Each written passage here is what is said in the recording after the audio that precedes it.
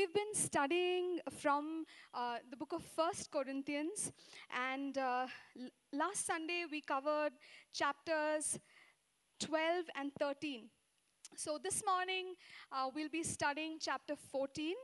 And what we've seen so far in chapter 12, Paul introduces the gifts of the Spirit, and he also gives us an understanding about the functions of believers in the body of Christ. And then he goes on to talk about love, which needs to undergird any ministry, even the ministry of the gifts in the house of God. In chapter 13, he talks about it, and he exhorts the believers to do everything in love. And now, in chapter 14, Paul is going to address the order in which the gifts of the Spirit have to be exercised. And that's what we're going to look at. So we will just, go section by section. So if you have your Bibles with you, I'd request you to please open that up. As I read and I go forward, you too will be able to look at these verses and follow along. So in verse 1 of 1 Corinthians 14, Paul says, pursue love and desire spiritual gifts, but especially that you may prophesy. Okay, so I'm going to stop right there before we read any further. So Paul is continuing from where he left. He talked about the need for genuine love in the exercise of the gifts of the Spirit. And so he's saying, pursue love. And this message, in continuation with what he said, is being given to the entire church. So he's speaking to everybody, and he's saying, pursue love. And he's continuing to speak to everybody, and he's saying, desire spiritual gifts, but especially that you may prophesy. So what we understand from here is that while Paul is telling everybody to pursue love, he's also telling everybody to desire spiritual gifts. So everyone's included in desiring spiritual gifts, especially that you may prophesy. Once again, everybody can desire to prophesy and release the divine inspired word of God. Everyone's included. And notice how Paul says desire spiritual gifts, but he doesn't put any limits on it. So which again tells us that we can desire as many gifts as we want. Now, there are 9 gifts of the Spirit that were described in 1 Corinthians chapter 12. So we can desire 1 gift, 2 gifts. There's no limit on it. We can desire all the gifts of the Spirit. And he does not put any restriction on the measure of the gifts as well. So, we can keep going up higher in the exercise of the gifts of the Spirit. And Paul, as I go forward, you'll notice he uses the term all many times. So, he's talking about having all the gifts of the Spirit and exercising all the gifts of the Spirit, and also speaking to the entire church and encouraging and exhorting the entire church to move in the gifts of the Spirit. Now, I'll read verse 2. Where he says, for he who speaks in a tongue does not speak to men but to God, for no one understands him. However, in the Spirit he speaks mysteries. But he who prophesies speaks edification and exhortation and comfort to men. He who speaks in a tongue edifies himself, but he who prophesies edifies the church. I wish you all spoke with tongues, but even more that you prophesied. For he who prophesies is greater than he who speaks with tongues, unless indeed he interprets, that the church may receive edification.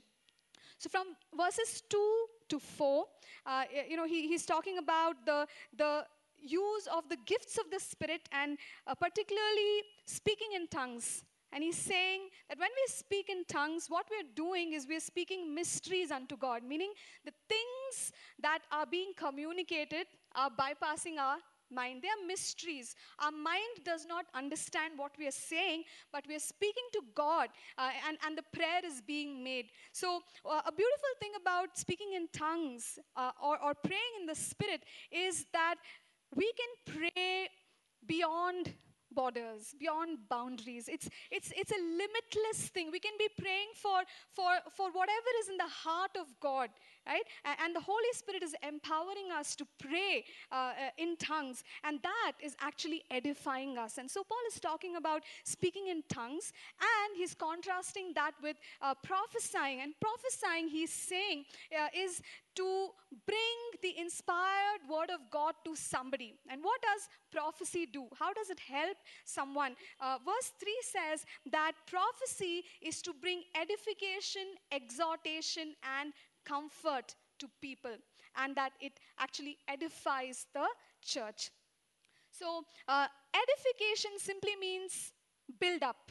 Whenever a word of prophecy is released, the expectation is that it will bless and it will build up the spiritual life of someone.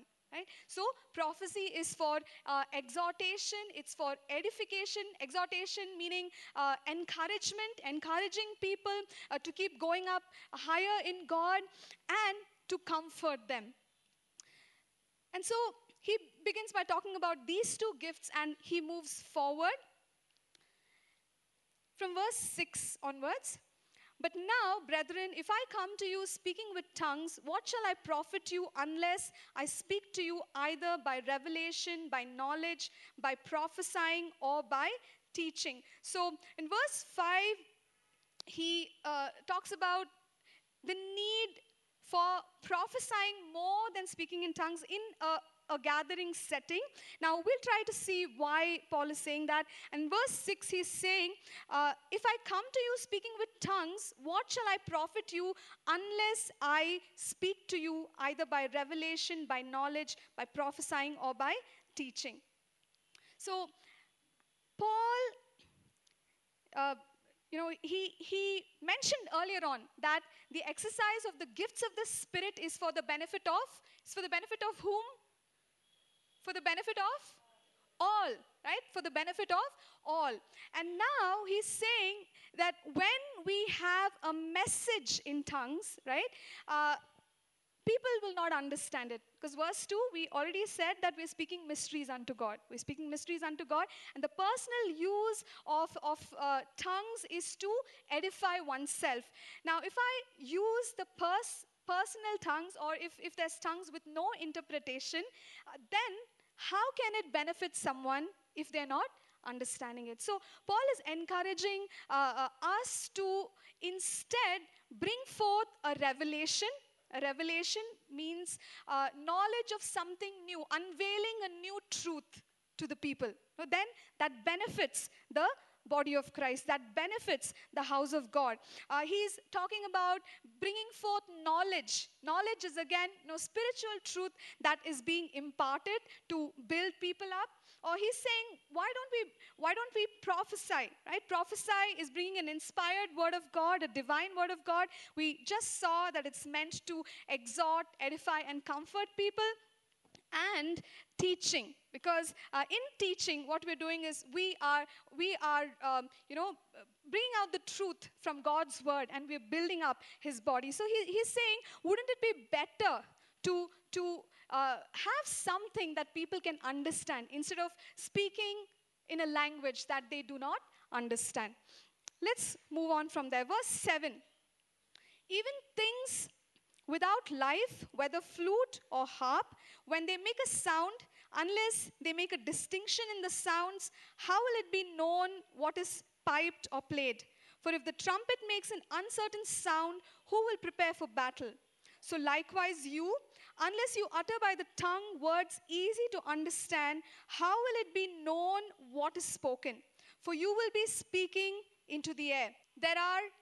It may be so many kinds of languages in the world, and none of them is without significance. Therefore, if I do not know the meaning of the language, I shall be a foreigner to him who speaks, and he who speaks will be a foreigner to me. So he's just reiterating the same point, and he's saying, wouldn't it be better to bring one word which makes, which someone can understand, which someone is built up by, rather than speak in an unknown language with no interpretation, or not when they don't have the understanding of what is being spoken. So he's just reiterating that part, and he's telling us that, if we use tongues without interpretation, it is of no benefit to the body.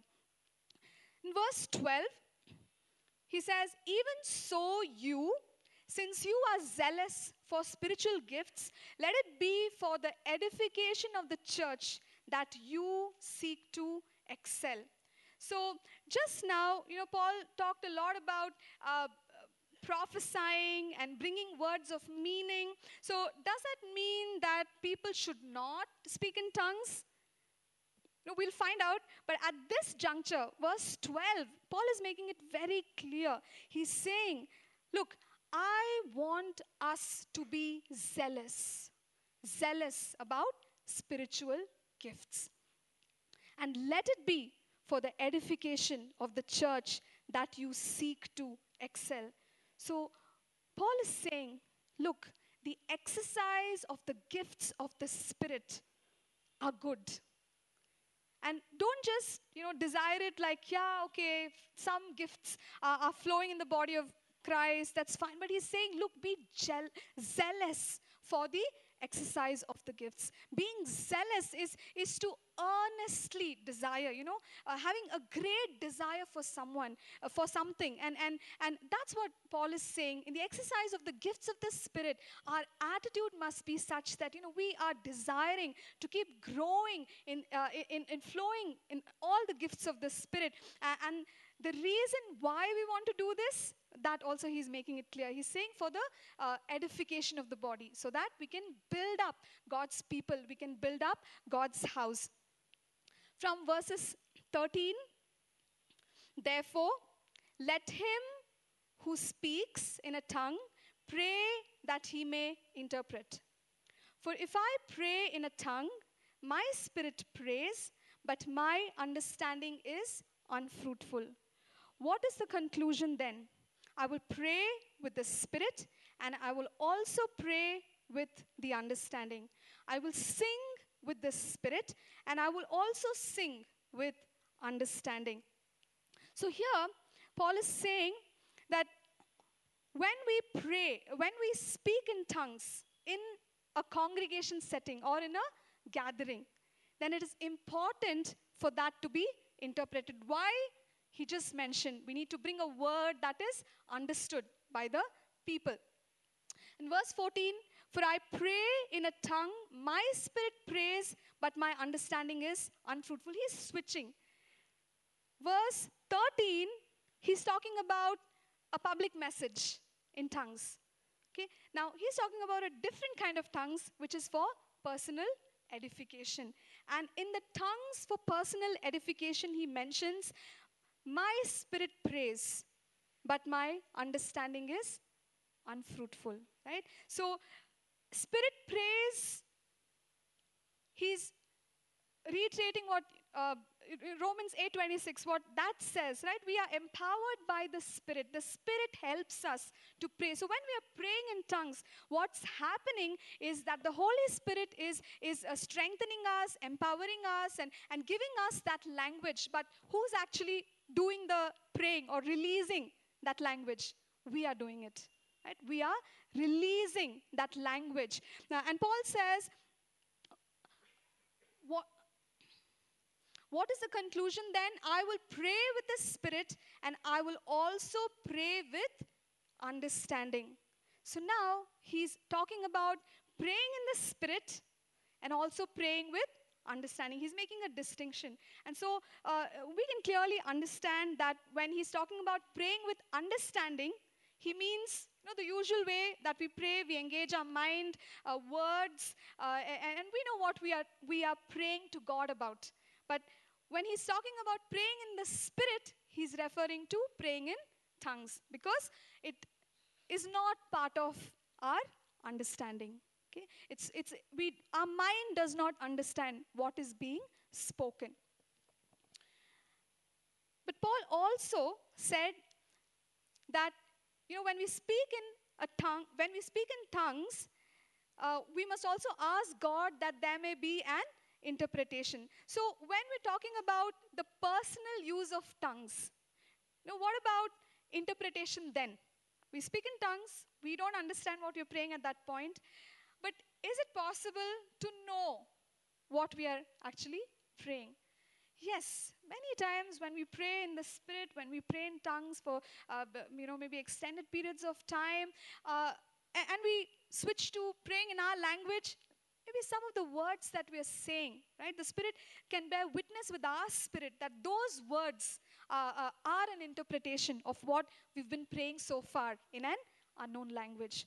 And sometimes we may not have words to say what we've been talking about so far, but in the Spirit, we're able to catch what we were praying for.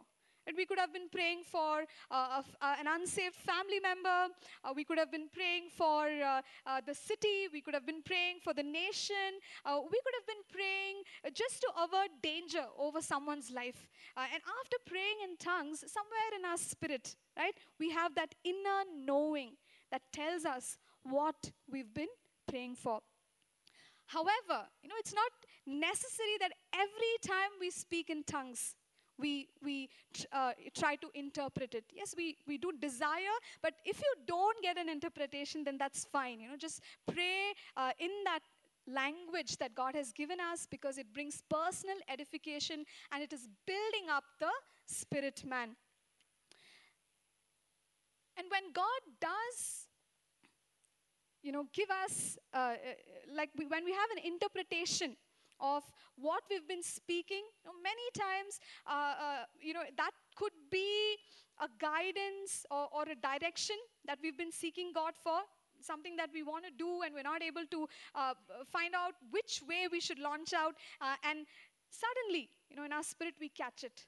There's a direction to the things that we ought to do. Or God could be helping us make decisions, some major decisions to make, and we really don't know what to do. One of the best things we could do is just stop, pray in the Spirit. Pray in the Spirit. If you're doing it on the road or something, then just under your breath, right? But pray in the Spirit. What is it doing? We are speaking mysteries unto God. God is releasing answers in the Spirit to us, and our spirit man can pick it up. And then we would know what decision needs to be made. So many times God communicates in that manner. So in personal use of tongues, God could help us, enable us to make decisions when we pray in the Spirit. Also, revelation and insight into the Word of God. When we take time to just pray in the Spirit, we're reading God's Word, we're reading Scripture, and we're like, oh no, I don't understand who begot whom, right? And then suddenly God gives you insight. God gives you revelation, right? God gives you, He unveils the truth to us. And all of this is happening as we're praying in the Spirit. And this is how we use tongues in our personal life to pray unto the Lord and also to receive His communication. From verse 16. Otherwise, if you bless with the Spirit, how will he who occupies the place of the uninformed say amen at your giving of thanks, since he does not understand what you say? For you indeed give thanks well, but the other is not edified. I thank my God, I speak with tongues more than you all. Yet in the church, I would rather speak 5 words with my understanding, that I may teach others, than 10,000 words in a tongue. Brethren, do not be children in understanding. However, in malice be babes, but in understanding be mature. So now Paul is again saying that in a setting where we have other people, and he's using the word, he's saying when we bless. So he's talking about maybe eating of food when you have others with you, right? And we're praying. If we pray in a language that they can understand, then someone can say amen. Now just imagine someone's praying in tongues and you're like, should I say amen to that or not? no idea, because we really don't know what they're praying about, right? So in a small group setting, or when we're praying in twos or threes, or in a gathering like this, it would make sense to pray in a language that people can understand, so that they confidently can join together with you, affirm what you're saying, and say amen to that. And that's what Paul is saying. Speak something that people would understand. And in verse 18, Paul is saying, I thank my God, I speak with tongues more than you all. So here is Paul's example for us. Paul is saying, I speak a lot in tongues. I speak a lot in tongues. Okay, he's not. That gives us this, very clearly Paul is telling us that we're not supposed to stop praying in tongues. Because if Paul himself is praying in tongues so much, then, is tongues bad, or should we not pray in tongues? He is advocating for the speaking in tongues and praying in the Spirit. So how do we apply this in our personal lives? We've already said that praying in the Spirit is for personal edification, so we can do a lot of that in our personal life. We could be praying in the Spirit while we are doing our devotion, our prayer time, right? We can pray in the Spirit. We can also pray with our understanding. We can sing in the Spirit. We can also sing with our understanding. So in our personal times, we can pray in the Spirit. And we can pray in the Spirit very easily while doing other things, because, our mind is not engaged. So you and I could be walking down the street, we can pray in the Spirit. You and I could be, working on the computer, we can still pray in the Spirit. So we can pray in the Spirit at all times. At all times. And that's probably what Paul is talking about here. And he's saying, look, I pray a lot in the Spirit. And that's how Paul built up his spiritual man. That's how Paul received so much revelation, right, of the Word of God. And he's encouraging the church as well, and saying that God has given us this beautiful gift of praying in tongues. And we've got to utilize what God has given us, because it is for our benefit. And so pray a lot in our personal walk with the Lord in the Spirit. But when it comes to a setting where we're ministering to other people, we are with other people, it is more beneficial for us to use a word of prophecy, or bring a revelation, a knowledge, or something like that. So Paul is definitely advocating and encouraging the use of tongues as a personal prayer language. And verse 21, in the law it is written, with men of other tongues and other lips I will speak to this people, and yet for all that they will not hear me, says the Lord. Therefore, tongues for a sign, not to those who believe, but to unbelievers. But prophesying is not for unbelievers, but for those who believe. Okay, so now Paul is talking about another kind of tongues. Because suddenly he's talking about speaking in tongues as a sign to the unbeliever. But just now I thought Paul said, you need language that people can understand. But here, Paul is talking about tongues that we call as a sign to the unbeliever. What is this kind of tongues?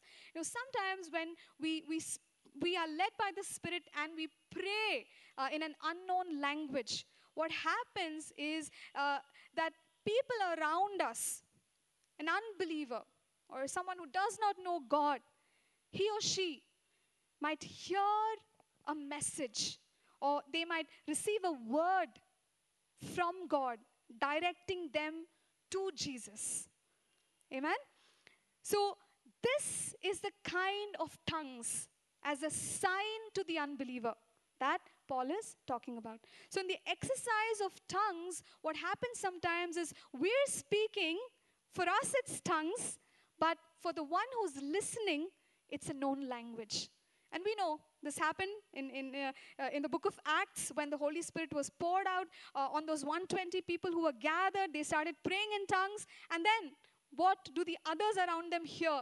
They hear them speaking in their languages, right? Praising God, giving glory to God. And what is the outcome of engaging in tongues that is a sign to the unbeliever? 3,000 people got saved that day. They gave their lives to Christ because they heard a message from God leading them towards Jesus. And that's the tongues that Paul is talking about here, where, when he says that this will bring them to Christ, because they'll be amazed to know that someone from another place would know their language and deliver a message that is so personal to them. So Paul is talking about this as a sign.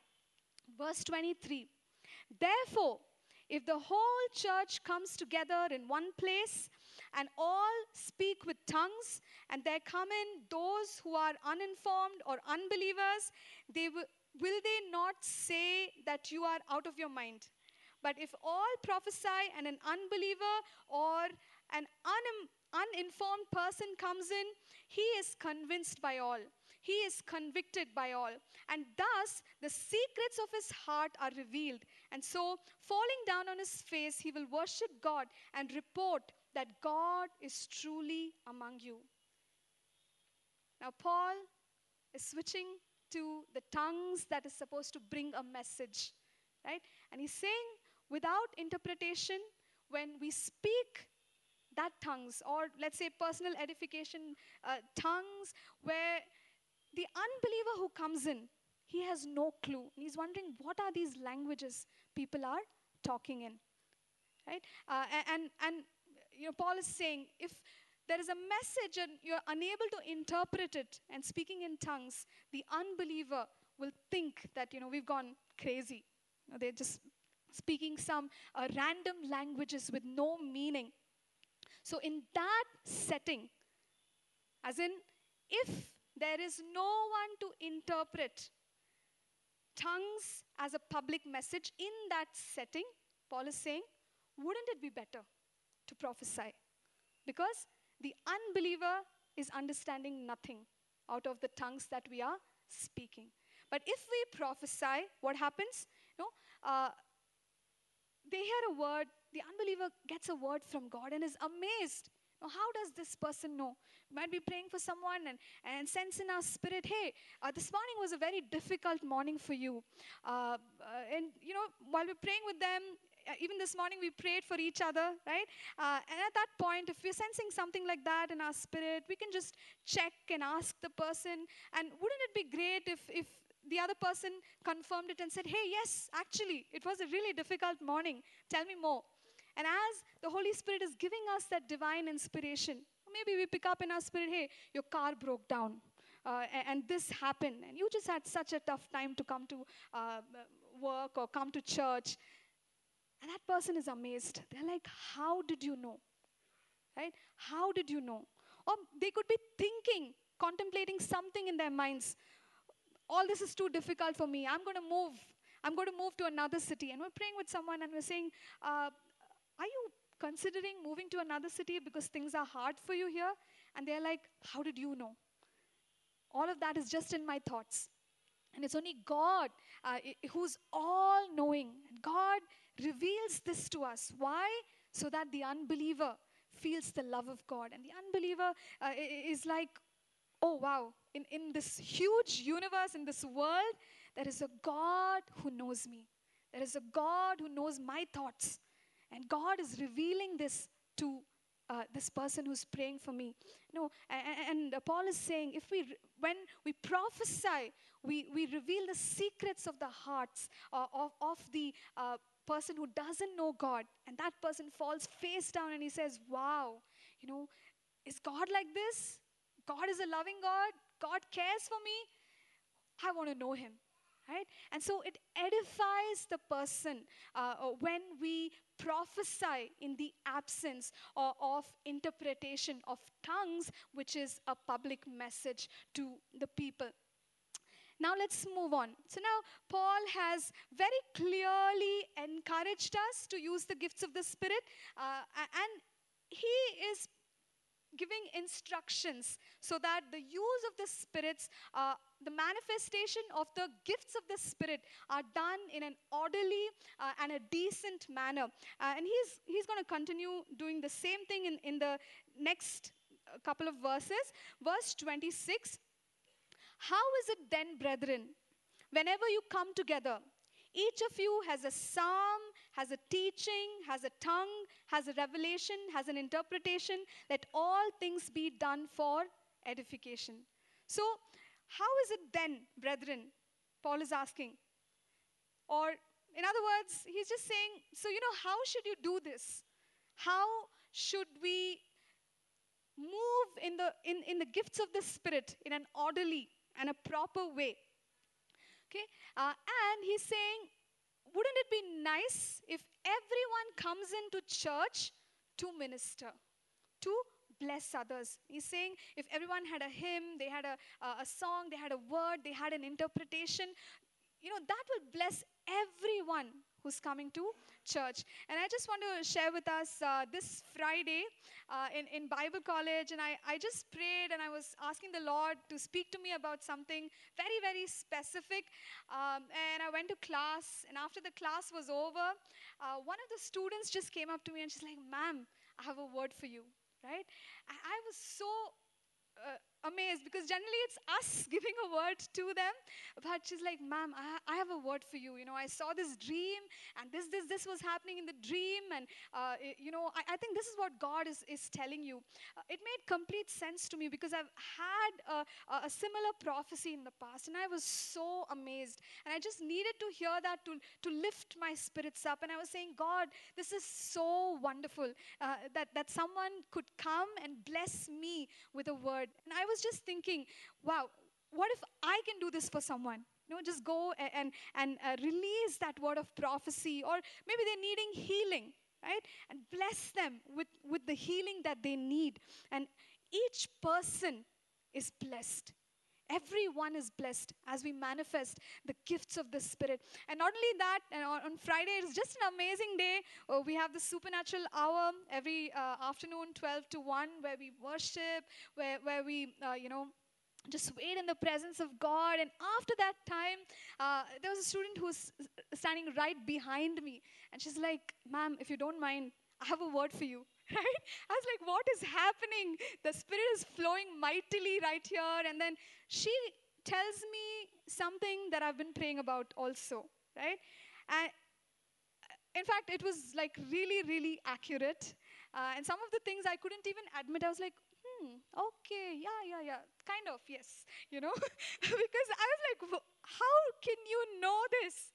How can you know this? But God blessed me on that day. And even this morning, coming to Central, I've had at least 3 people come up to me, pray with me, encourage me, right, before I came up. And so this is what church should be like.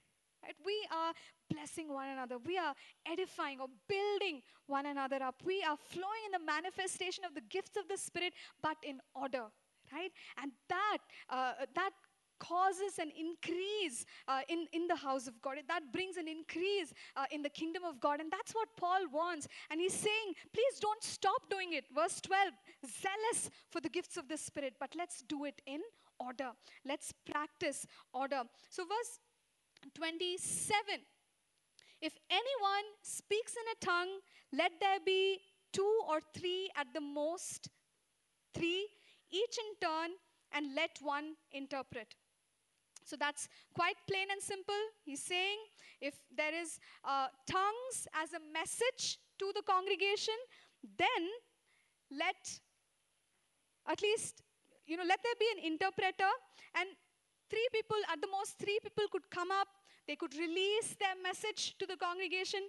Of course, there's an interpreter to tell the congregation what was just spoken, and then the next person does it. Another person does it. Three people are done, and the congregation has time to receive that message from God. And then, if there are others, they come up, provided, again, there is an interpreter. Then that will edify the church, and people can understand such a message that has been delivered. In verse 28, he says, but if there is no interpreter, let him keep silent in church, and let him speak to himself and to God. So Paul is making it very, very clear, without an interpreter, tongues as a public message will have no meaning. So even if we come and release it, it's not going to edify anyone, because there is no interpreter. So what do we pray for? We began by saying we can desire all the gifts of the Spirit. So then at this point, we begin to desire, God, give us interpretation. What was just spoken? And who knows, someone might come up and they might interpret what God has spoken, and that blesses the body of Christ. Moving on, verse 29, he says, let 2 or 3 prophets speak, and let the others judge. But if anything is revealed to another who sits by, let the first keep silent. So the same order to be followed. First was in delivering tongues as a public message. Now in prophesying, he's saying, yes, what is bubbling in all our spirits? Everyone's excited. Everyone wants to release a word together, right? But if everyone starts speaking God's word at one go, how will somebody receive it, right? So there'll be a lot of chaos. And he's saying, please don't do it like that. Similar to the way the message in tongues was given, why not have 3 people come forward? They release their message one by one, right? 3 people release your message one by one. And the others, while the word is being released, the others have the opportunity to judge the word. Okay, or they evaluate the word, they assess the word. What is God saying? Is this really from God? And all of that. So others get to judge the word. And until their turn, they just wait, right? And when it is that person's turn, they release the word of prophecy. So Paul is bringing in some order. Verse 31, for you can all prophesy one by one, that all may learn and all may be encouraged.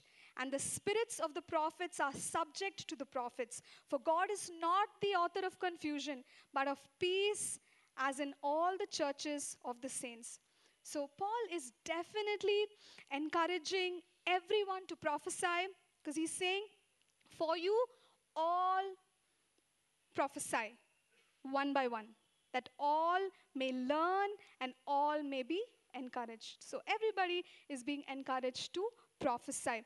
2 points that we want us to note here, just to reiterate 2 things that Paul is saying. He's saying prophecy must be judged, which means, the gift is perfect. The gift is perfect. God is perfect. But the vessel in the delivery of the message, right?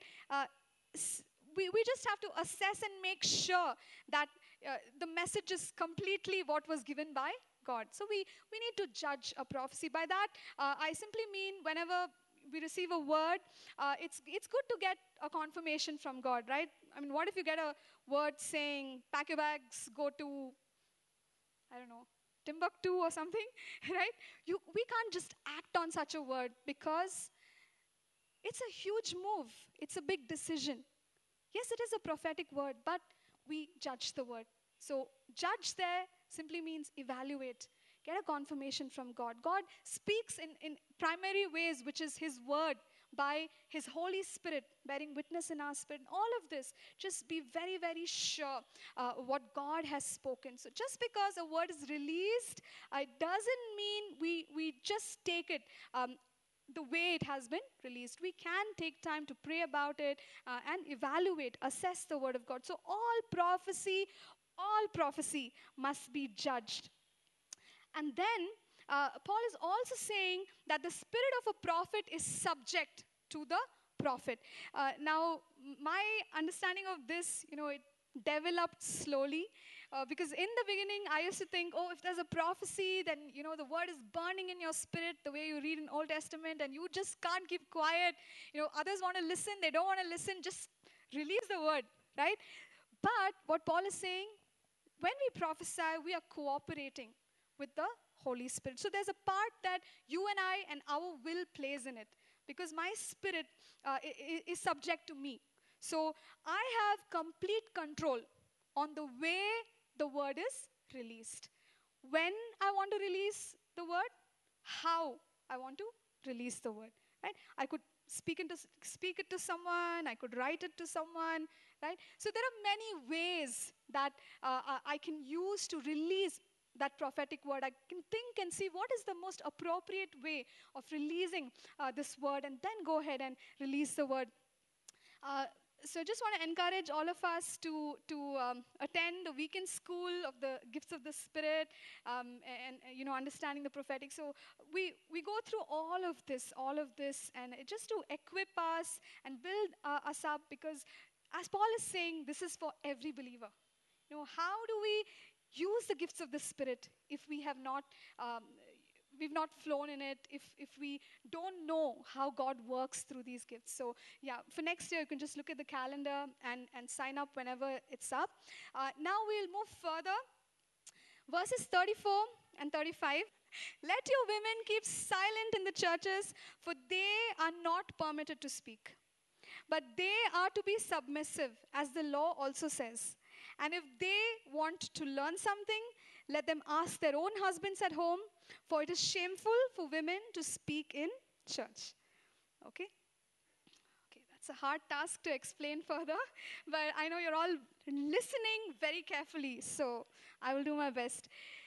1 Corinthians 11, we've done this a few weeks ago, and in verse 5, Paul talks about women prophesying, singing, right? So there again, he gives the order. He talks about head covering and all of that. But very clearly in 1 Corinthians chapter 11, he does not forbid women from prophesying, singing in church. Okay? So that is point 1. Point 2 is 1 Corinthians 14 verse 1, where Paul is saying, pursue love and spiritual gifts, especially that you may prophesy. And we already stated that if everyone is supposed to flow in love, walk in love, everyone has to desire the gifts of the Spirit, right? Which includes women. And if the gifts of the Spirit are operating in women, how do you release it without opening your mouth, right? Like sometimes when you have to give a message, it involves speaking. It involves speaking. So what is Paul saying in verses 34 and 35? And let's be consistent with what we've been talking about till now. We're talking about some order. Okay? Paul doesn't forbid speaking in tongues. He doesn't forbid prophesying. So that is something we've understood till now. He's just provided some order in the exercise of those two gifts. And verse 34 and 35, when he says, let your women keep silent in the churches, for they are not permitted to speak, but they are to be submissive, as the law also says. So the word women there in the Greek is gune, which actually refers to a wife. Okay? And Paul is substantiating what he said, and in fact he's saying, and if they want to learn something, let them ask their own husbands at home, for it is shameful for women to speak in church. So in these verses, Paul is actually addressing married women. Okay, all the unmarried single women can say amen. So far, escaped. Okay, now married women, what is he telling the married women? He's saying, if you have something to ask your husbands, then please ask at an appropriate time, not during the gathering, not during the service. And why would Paul say this? Paul could have said this because when we understand the culture, the times of the Corinthian church, we know that women were seated separately. So women were sitting on one side and men on the other side. And if women wanted to ask something or find out something from their husbands, they would shout out to their husbands, which causes disruption in the meeting, right? It causes disruption in the gathering, which is why Paul is saying, so wives, keep silent. If you need to ask something, you can ask your husbands, but kindly do that after the meeting is over, so that the progress of the gathering is not disrupted. Okay, so that is the context in which Paul is asking women to keep silent. And he also refers to a law. He's saying, as the law also says in these verses, that is Genesis 3:16, where again it's in the context of marriage, where God said, your desire shall be for your husband, and he shall rule over you. So Paul was speaking to the women who were asking questions to their husbands. So this keeps silent, the interpretation of women keeps silent. If we were to take it as Paul is asking women not to minister or women not to speak, we would not be doing justice, right? Because whenever we read a verse or a passage, we have to interpret that in the context of what is being said.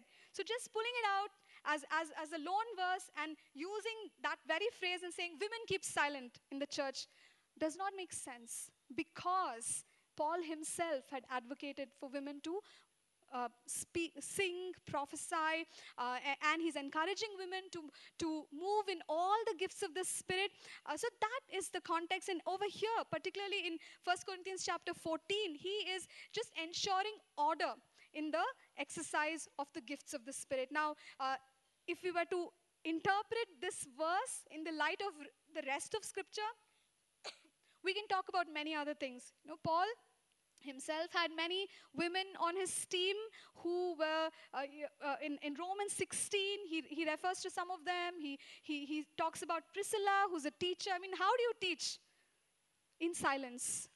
That is something we have to find out, right? So, most definitely, Paul is not saying that women should not speak or women should not minister. He had others on his team. He talks about Junia, who's a notable apostle. He talks about Phoebe, who's a deaconess, right? And even in other passages of Scripture, we have other women who God empowered to be leaders, empowered them to be teachers. And so Paul is not forbidding women in general to stay silent, as in not speak in the church, or not to flow in the gifts of the Spirit, or not to minister. Now, just making this argument of mine very, very secure, right? I just want to also go back to some of the verses earlier where Paul uses the same injunction in the use of the gifts of the Spirit, in the use of speaking in tongues, verses 27 and 28. He says, if there is no interpreter, keep silent. He said it once. Okay, he said one, keep silent. The second time he says keep silent is verses 29 and 30, where he says, if someone is prophesying, I'll just read it to us, 29 and 30. Let 2 or 3 prophets speak, and let the others judge. But if anything is revealed to another who sits by, let the first keep silent. So he did say again, keep silent. And in that flow, in the same context, he's saying, if you have questions, wives, then keep silent now, and you can ask your husbands later at home. So that is the understanding of this passage. Moving on, verse 36. Or did the word of God come originally from you?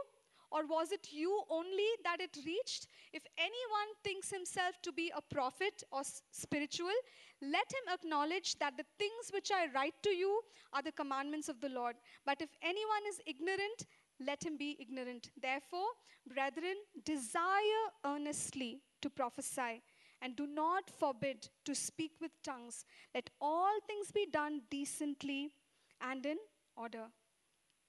So Paul's emphasis remains the same. The gifts of the Spirit must be exercised. We have to be zealous to flow in the gifts of the Spirit, because it will benefit others. It will bless the body of Christ. It will edify the body of Christ. But in doing this, he's saying, let all things be done in order. So things have to be done, but they have to be done in order. Right? So that is in essence what First Corinthians chapter 14 is about, where Paul is giving us instructions to move in the gifts of the Spirit in an orderly manner. And I know we've done this once before we started this morning, but we've been talking about this toolbox on the inside of all of us as children of God, as believers. We have the living water of God flowing out of our bellies, right? So all of us have these gifts as a toolbox in us. Can we just rise to our feet, church? And what we're going to do is we'll take a few moments to just pray in the Spirit, and then you can turn to someone who's standing next to you and pray for them. If you have a word, you can release a word and just bless the others. Let's do that together. Let's just take a few moments to pray in the Spirit. You can ask God, God, give me a word, oh God. I want to be a blessing to somebody. Lord, impress a word in my spirit, oh God. I'm ready to receive it.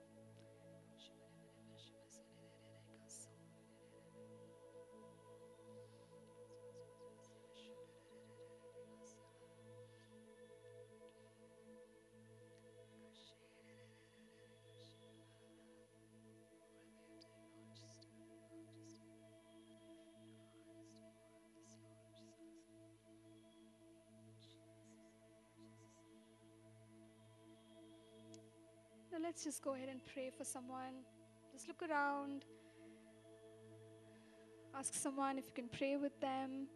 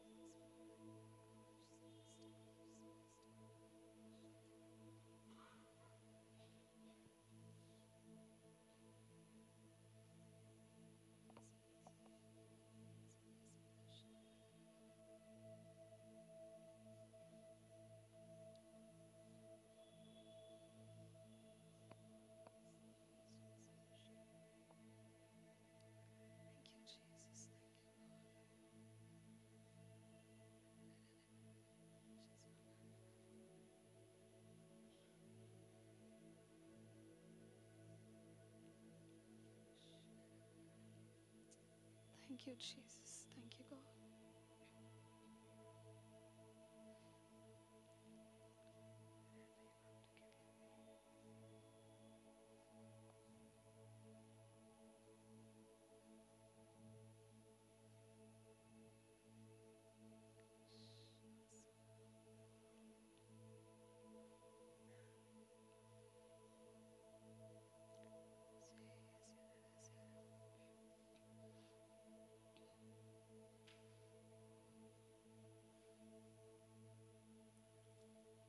Jesus. We're just getting ready to close in some time.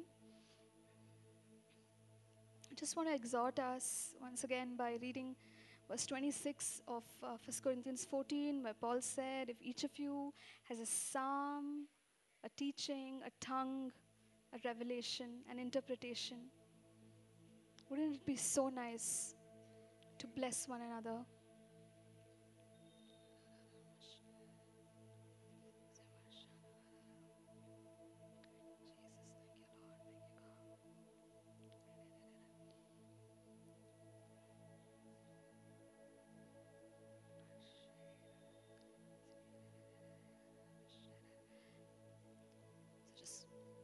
as some of us are continuing to pray, I'm just going to go ahead and invite those of us who've never asked the Lord Jesus to come into your heart, into your life, to be your Savior, to be your Lord and Master. This morning, I want to invite you to do that. I want to invite you to do that because the Lord Jesus is the Son of God who has come to wash away our sins. All you have to do is just go ahead and pray this prayer with me wherever you are. You can say, Dear Lord Jesus, thank you for dying for my sins on the cross.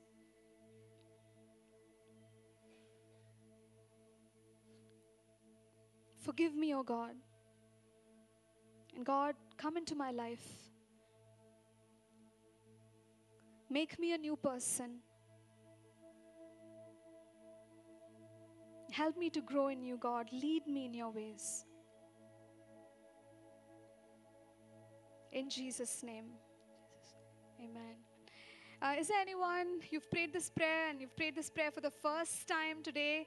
We just want you to indicate by raising your hand, because we have some resources that we want to give you.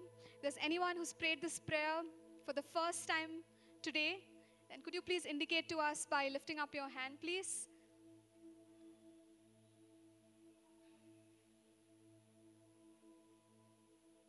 You can just let us know. We have some resources to hand you. Okay, there's someone there. God bless you. Upstairs, if you can please give him. Thank you. God bless you. Anybody else? Anyone else?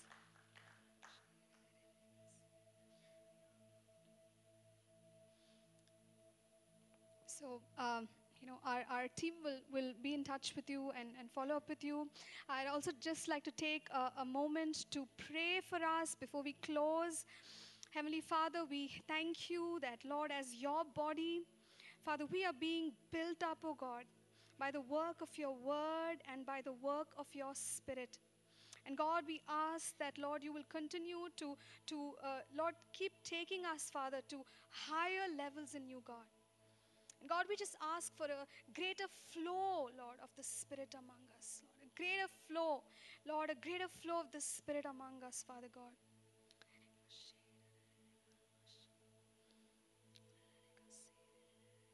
Thank you, God. Thank you, Lord. Thank you for what you are doing. Thank you for your presence, Holy Spirit.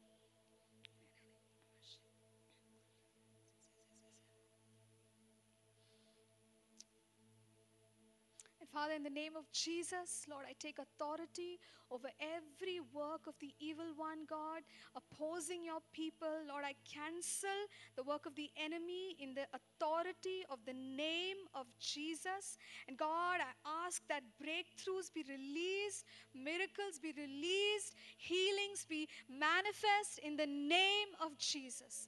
In the name of Jesus. Thank you, God. Father, we thank you. We thank you for touching, Lord, your people. Lord, we thank you for touching their emotions this morning. God, we thank you for touching their bodies. God, we thank you for those who have, Lord, back problems, God, that you're touching right now. God, we thank you, Lord, for conditions that have to do with vertebrae, God. Lord, the spinal column, thank you, God, that you're doing a work right now, Father God, in their physical bodies. Lord, we receive it. We thank you, Father God. Lord, we pray that, Lord, your mighty work, Lord, will be seen in our lives, God, and in our bodies and in our souls, God.